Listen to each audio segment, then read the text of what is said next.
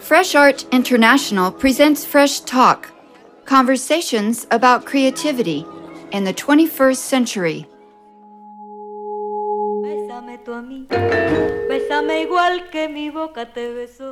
Interestingly enough, it's the tallest building still from Cuba since 1957. So in a way, it's a monument. I'm Kathy Bird, and this is Fresh Talk with Cuban artist Felipe Dulzaides. To reach the nostalgic, music-infused installation he created for the Havana Biennial, we take an elevator to the penthouse of El Edificio Foxa. In English, the Foxa Building. This is the perfect spot for a conversation about what Cuba was like once upon a time, in the years before Fidel Castro's revolutionary government took power in 1959. The engineering feat achieved in 1956 is still a landmark, a symbol of a time when Cuban art and architecture, entertainment, and especially music lured a world of visitors to Cuba. The life and music of the father with whom the artist shares his name inspires the poetic project titled Felipe Dulzaides Plays Felipe Dulzaides, or FD Plays FD.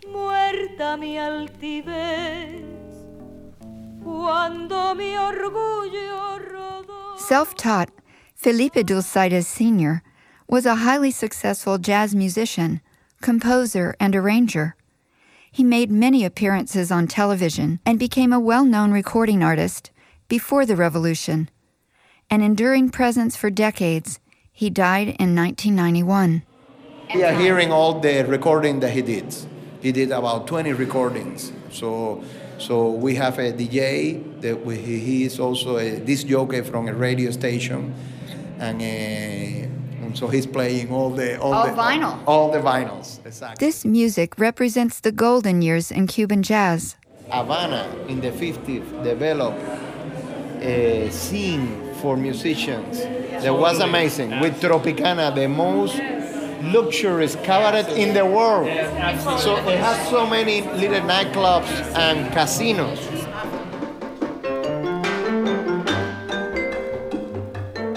With the revolution came the closing of many casinos and bars, and the beginning of a new era for musicians that chose to stay on in Cuba, in the context that inspired their work. The artist's father was one of them. He loved the lifestyle here, he loved Cuba. And after the revolution, he became an artist that played every night.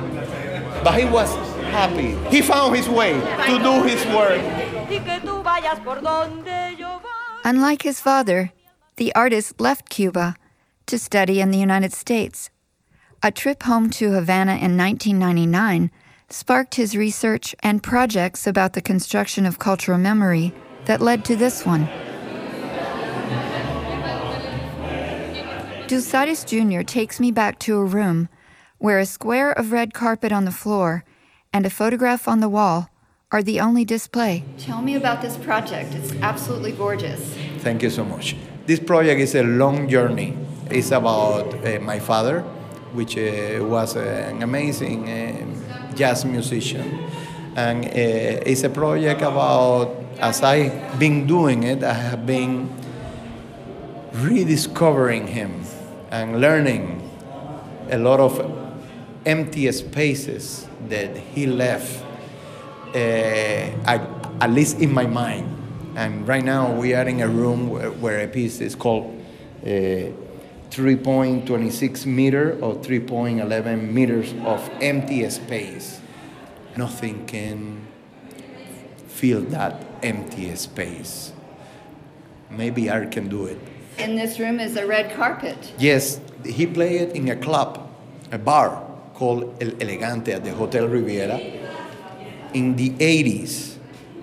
At that bar, the place where he played was surrounded by the audience. They cut the carpet on that space to delimitate a space. So the instruments will be there and the audience around. Music and musicians still command respect in Cuba. 30 years later, I went the other day to the bar. It's Still there. It's still there. It's still there. So I took a photograph, and because that talking about empty spaces, right? And then it came out. This is a piece that is the photograph and the carpet. During extended visits home, Dosaites Jr. documented the stories of other jazz musicians. It's part of the project. It's all the play with him.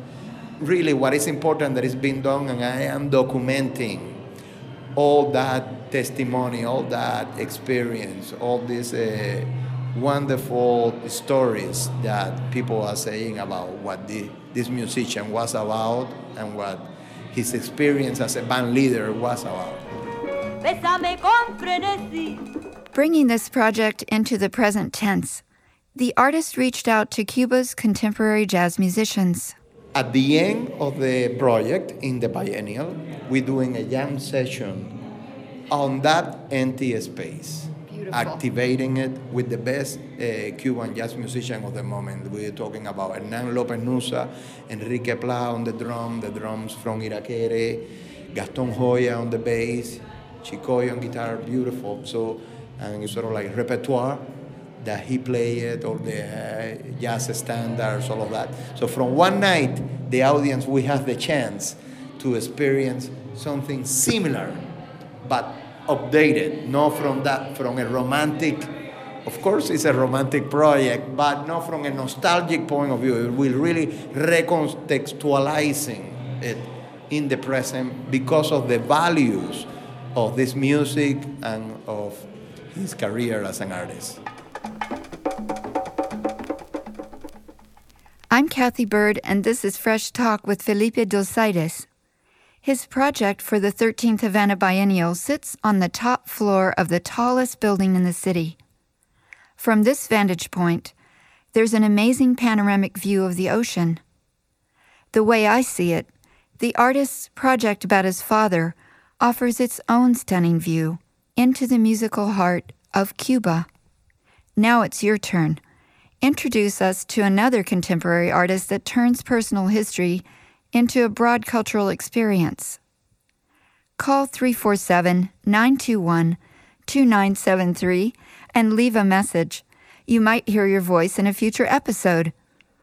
If you like this conversation, please share on Facebook and Twitter. On iTunes and Stitcher, you can download the full series for free. Stay tuned for more Fresh Talk.